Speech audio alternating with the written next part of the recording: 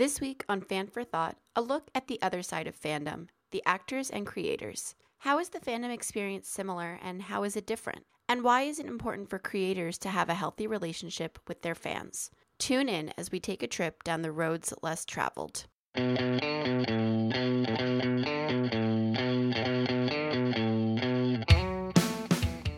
Today, I have just one guest joining me, and that is actress, inspiration, kindness warrior, and all-around badass motherfucker, Kim Rhodes.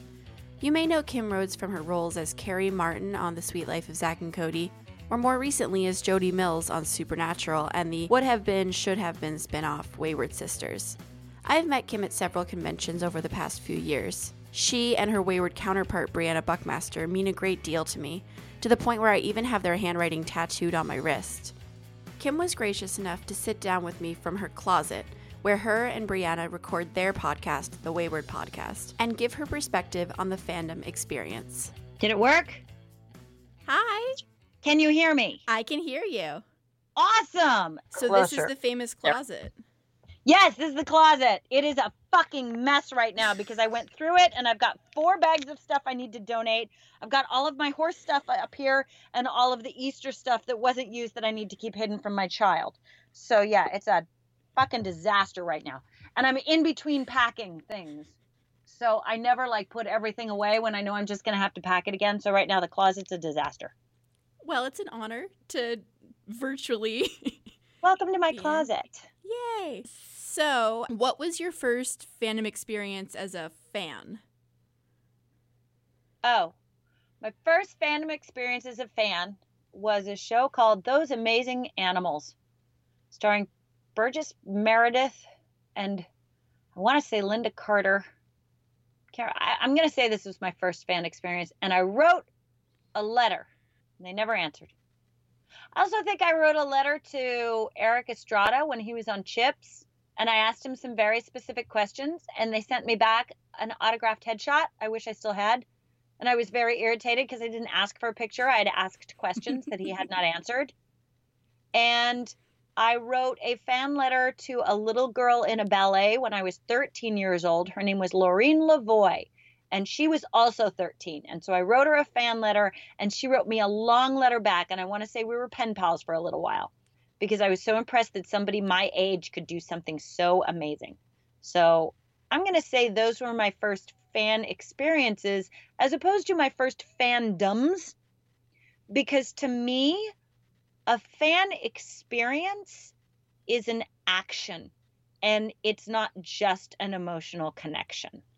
So, in retrospect, I'm like, oh, yeah, in 6th grade, I was totally a fan of Doctor Who. And my mom made me a long scarf. So I would have a scarf just like that particular doctor's scarf. But for me, the interaction is what makes a fan experience different from just being a fan.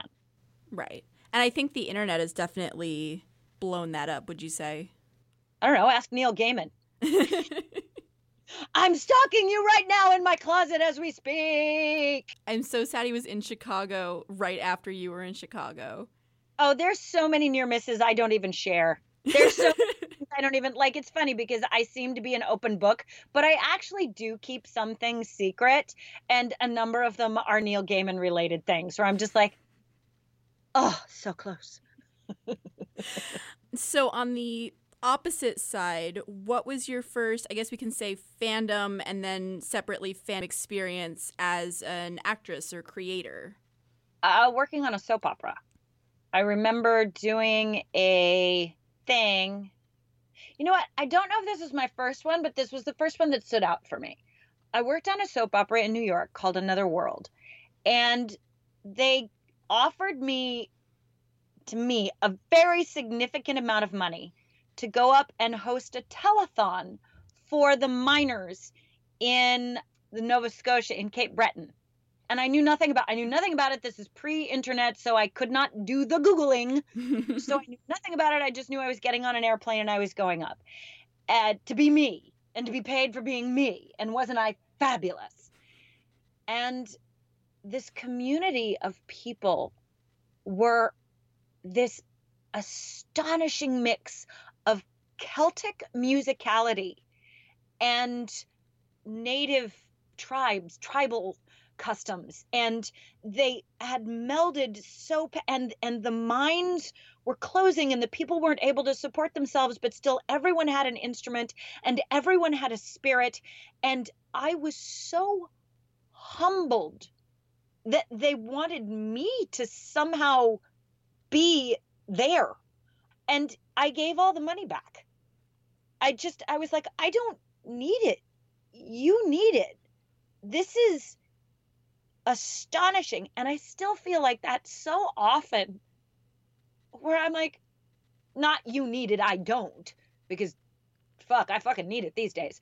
But I feel so humbled at this weird disparity of power when I look at people who are doing things that are like, it's like a penguin watching birds fly, where I'm like, you're not, I mean, fuck, I can't do that. Why are you giving me what you're giving me? And so it makes me feel still very responsible and honored and committed to giving, not at the expense of myself, because I believe that's a bad example. First of all, I think if I hurt myself in the process, nobody would benefit from that. But I do give as deeply and passionately as I am able, because I'm so awestruck by what I'm being offered to begin with, and by the people who are offering it. Like, I'm just in a different circumstance. That's all. That's a long-winded answer, but also I think expresses a lot of my current experience with fandom. So, first of all, thank you for being so open. Current fandom, I would take a stab to say that's mostly within Supernatural at the moment. Yes. It's my most active participation within a fandom. Yes. So can you tell me a little bit about getting into Supernatural and discovering that particular fandom, because it happens to be a fairly large and loud and strong one, but then also how it changed with the introduction of Wayward? Wow.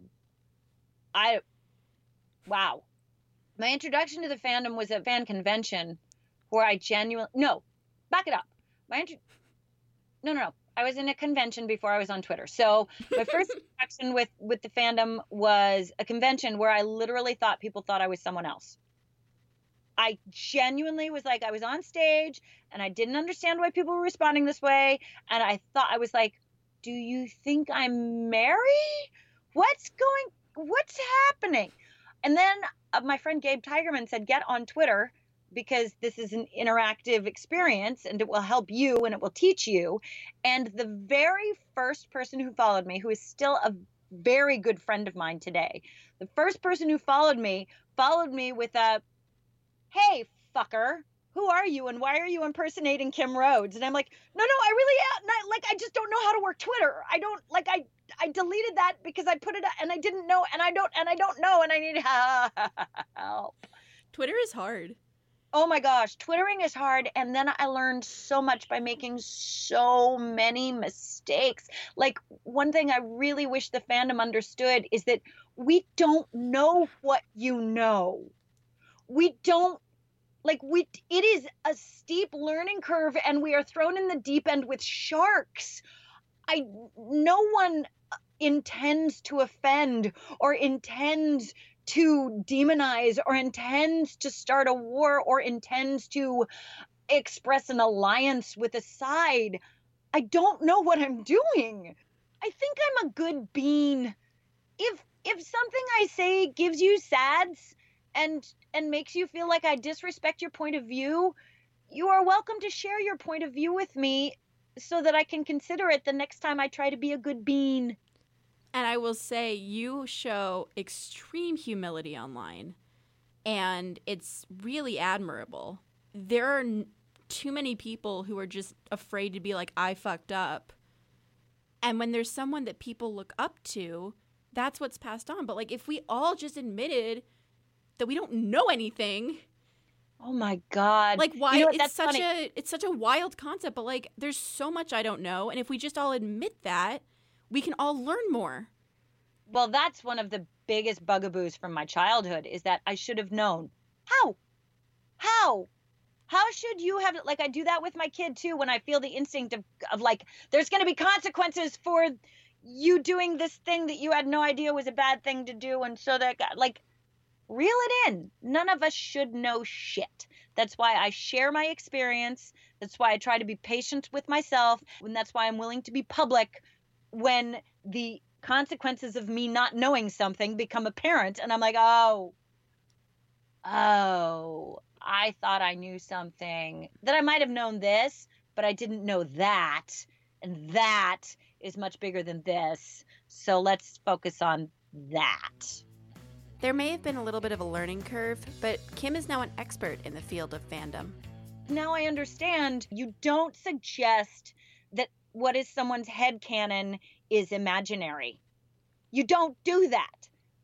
You're attacking a love.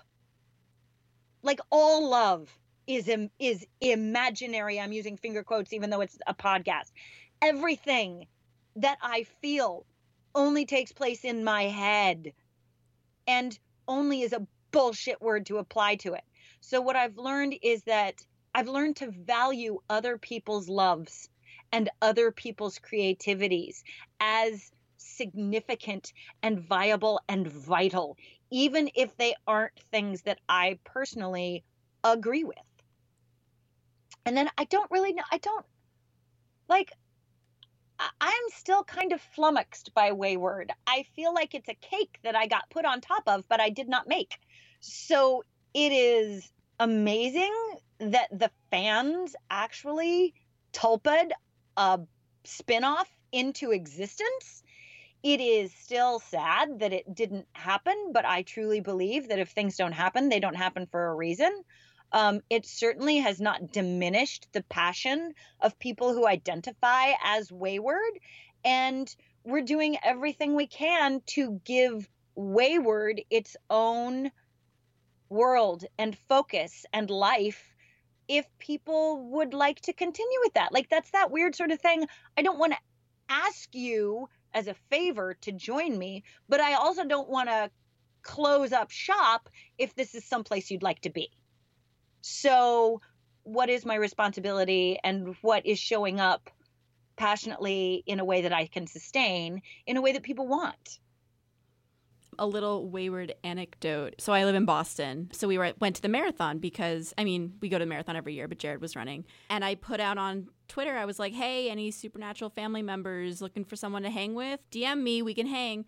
And one of the newbies at the Seattle convention, the one with the husband, DM'd me and was like, hey, I'm also here. I don't know anybody. And I was like, oh, it's good to see you again. And we spent like the whole day together. So like, that's my dream. And I wasn't even there. That's, yeah. Like, having something, I think the concept of community comes from a sense of safety and a sense of something shared. And the Wayward community, and I prefer the word community to movement, because we don't fucking have, we might just sit here and eat s'mores. Fuck that. There's no movement. It's an experience. It's a community.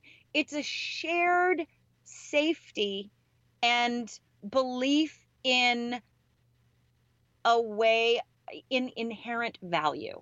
And the lovely thing is, if I can't have this moment where I believe in my own inherent value, I can believe in yours, and someone else can believe in mine, and we can all form this kind of net that will bring us back to, oh, I do have worth. I do have value. My presence here has meaning and is unique and special. And isn't that kind of what Wayward's all about? I'm hoping. That'd be nice. Yeah. I have to ask, any new Wayward things in the works? We're trying. Nothing's in the works, and nothing is anything I'm able to announce right now, but we would, like I said, we would like to provide a concrete experience should people want to take advantage of it next year. We certainly don't want to conflict with anything that already exists because we love things that exist, but we would also love to offer something different and unique. If it comes to fruition, I promise I'll let you know. And if it doesn't, I don't think I can legally say, hey, we're going to do this, because then I don't know what happens if we don't have anybody who wants to produce it. That makes sense. No, we've got the podcast. I think we're doing a pretty good job of consistently getting a podcast done, and at this point, that's all we can do. 100%. And I mean, yours came out before I started working on this, and I was like, oh, cool. You sit down in a room for an hour a week, and then you put on the internet. And like, no. We're doing I'm the editor, so I'm like, and I also grotesquely amuse myself. Like the one today has a music interlude that actively makes me laugh every time I hear it. I just keep playing it for myself because I'm like, I'm funny. The road trip podcast where I was just pulling it and putting it together, and it would, oh my God, I amuse myself so much. But yeah, it takes a long time to amuse yourself. That's what she said. I was hoping. I was setting you up. Okay, so back on topic. Do you have a favorite fan interaction memory? Lots, man. Anytime. So it's a risky thing to say this, and I will follow up with that in a second. I think anytime someone has been significantly impacted by me in a way I didn't intend is deeply moving to me. That said, I never want people to think that I will only connect with them based on their pain. I see and resonate with human experience. But what I hope for people and what I am drawn to with people is people who are willing to say, this hurts, and we are moving together beyond it. We are finding courage from each other. We are finding healing from each other. We are moving forward with each other. And so those have been really some resonant things where someone has expressed something that gives me a deeply painful feeling imagining me experiencing it. And then they show how my presence has helped them start moving beyond it. That's amazing. And that is one of the best gifts of being a part of something like this. I mean, I don't know that I have any particular, like, I can pinpoint that moment that we've had, but just over the last 3 years, I mean, it's been a constant, the inspiration and the laughs and so I mean, I'm very grateful. I mean, I have you on my wrist every day. So I'm right like you and Bree right here. So I can certainly, as a fan and one of many others who have done coming out photo ops, who have done so many things with you guys and with the whole cast, the interactions that are provided by these conventions and online, like there are no other fandoms where the actors are as involved online with fans. You mentioned the coming out photos. I fucking love that people ask me to pose in a photo that is proclaiming their identity that I don't share. I fucking love that there's something that we have in common in our human experience where they say, you make me more me, even though this aspect of me has nothing to do with you. That's fucking brilliant. They've grown more and more common throughout the years at conventions, and I think that's a testament to you and to Bree and to Rachel and to all of the actors that people feel that this is something that they can do. Yeah, we want to see them. We want to see them for who they are. So for you, how is fandom different for the creators than for the fans? We can break it. You're not wrong. I know it's a big, broad question, but we can break shit. I think fans can break each other. I think fans can break the creators, but fans cannot break the fandom. The creators could break it. And that is a fucking, it's like being the only one in the game who knows that the hot potato is actually a grenade. I have a huge responsibility. And I have a deep love attached to that responsibility. And I think that's one of the reasons, you talked about the actors in this particular fandom. I think the creators in this fandom understand that and care. I think there are other fandoms where they either don't understand or don't care. But that beautiful synthesis of understanding and caring about the responsibility that comes, it's rare. And might I say you're doing a wonderful job with that responsibility. Thank you. Well, the thing is, like, here's my attitude. I fuck up all the time when I don't intend to. So if I see an opportunity when I cannot fuck up and I don't take it, that's like more karmic points against me. It's like, hey, here's an opportunity to not be an asshole. I think I should take it because there's other opportunities I miss and I'm an asshole. So yeah, just don't be a dick.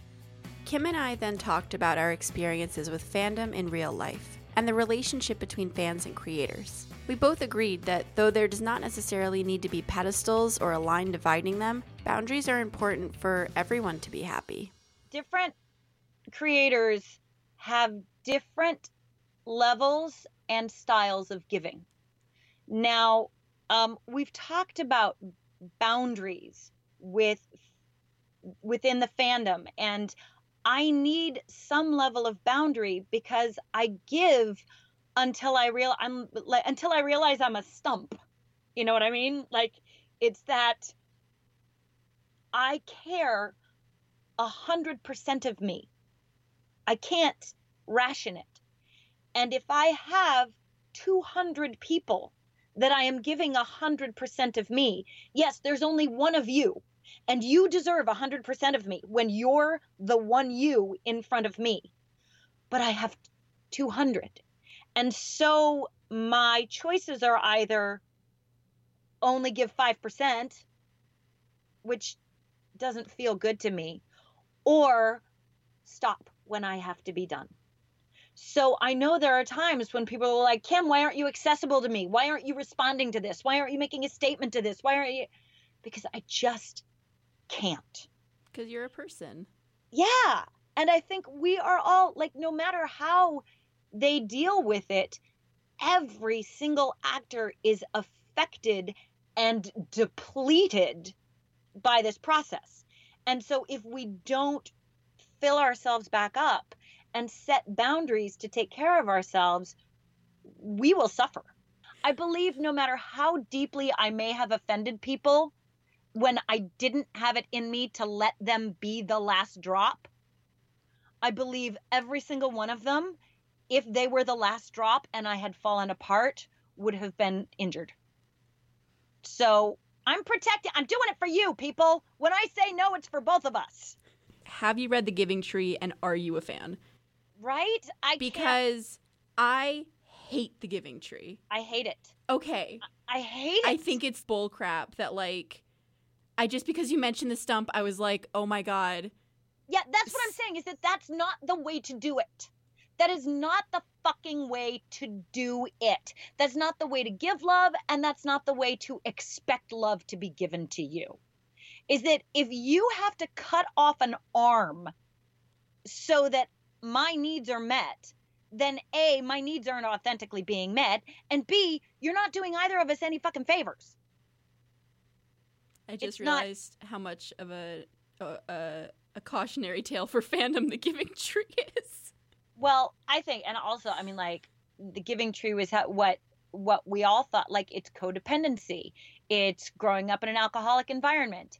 It's not understanding boundaries. It's not like... But we're taught as kids, like, oh, this is about giving, like, it's taught as this is what you should do. That's how I was taught it as a kid. Well, and also I'm like, hey, you might be dead, but as long as somebody else can use your corpse, can sit on you, of service. And I'm like, that doesn't feel good to me. I would rather have apples than a stump to sit on. But I think enough of us have seen that view now, that the time for sitting in orchards and not cutting down trees it's a coming. Yeah, I think so too.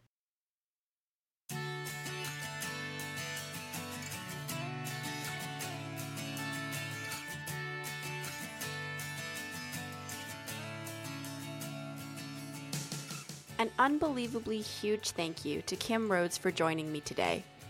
You can check out her podcast with Brianna Buckmaster, The Wayward Podcast, on Spotify, iTunes, and Podbean, or on Twitter at Podcast Wayward. I hope you enjoyed this little trip through the Looking Glass, and it gave you some insight into the other perspective of what it means to be involved in fandom. Until next time, I'm Emily Cole, giving you a little bit of fan for thought.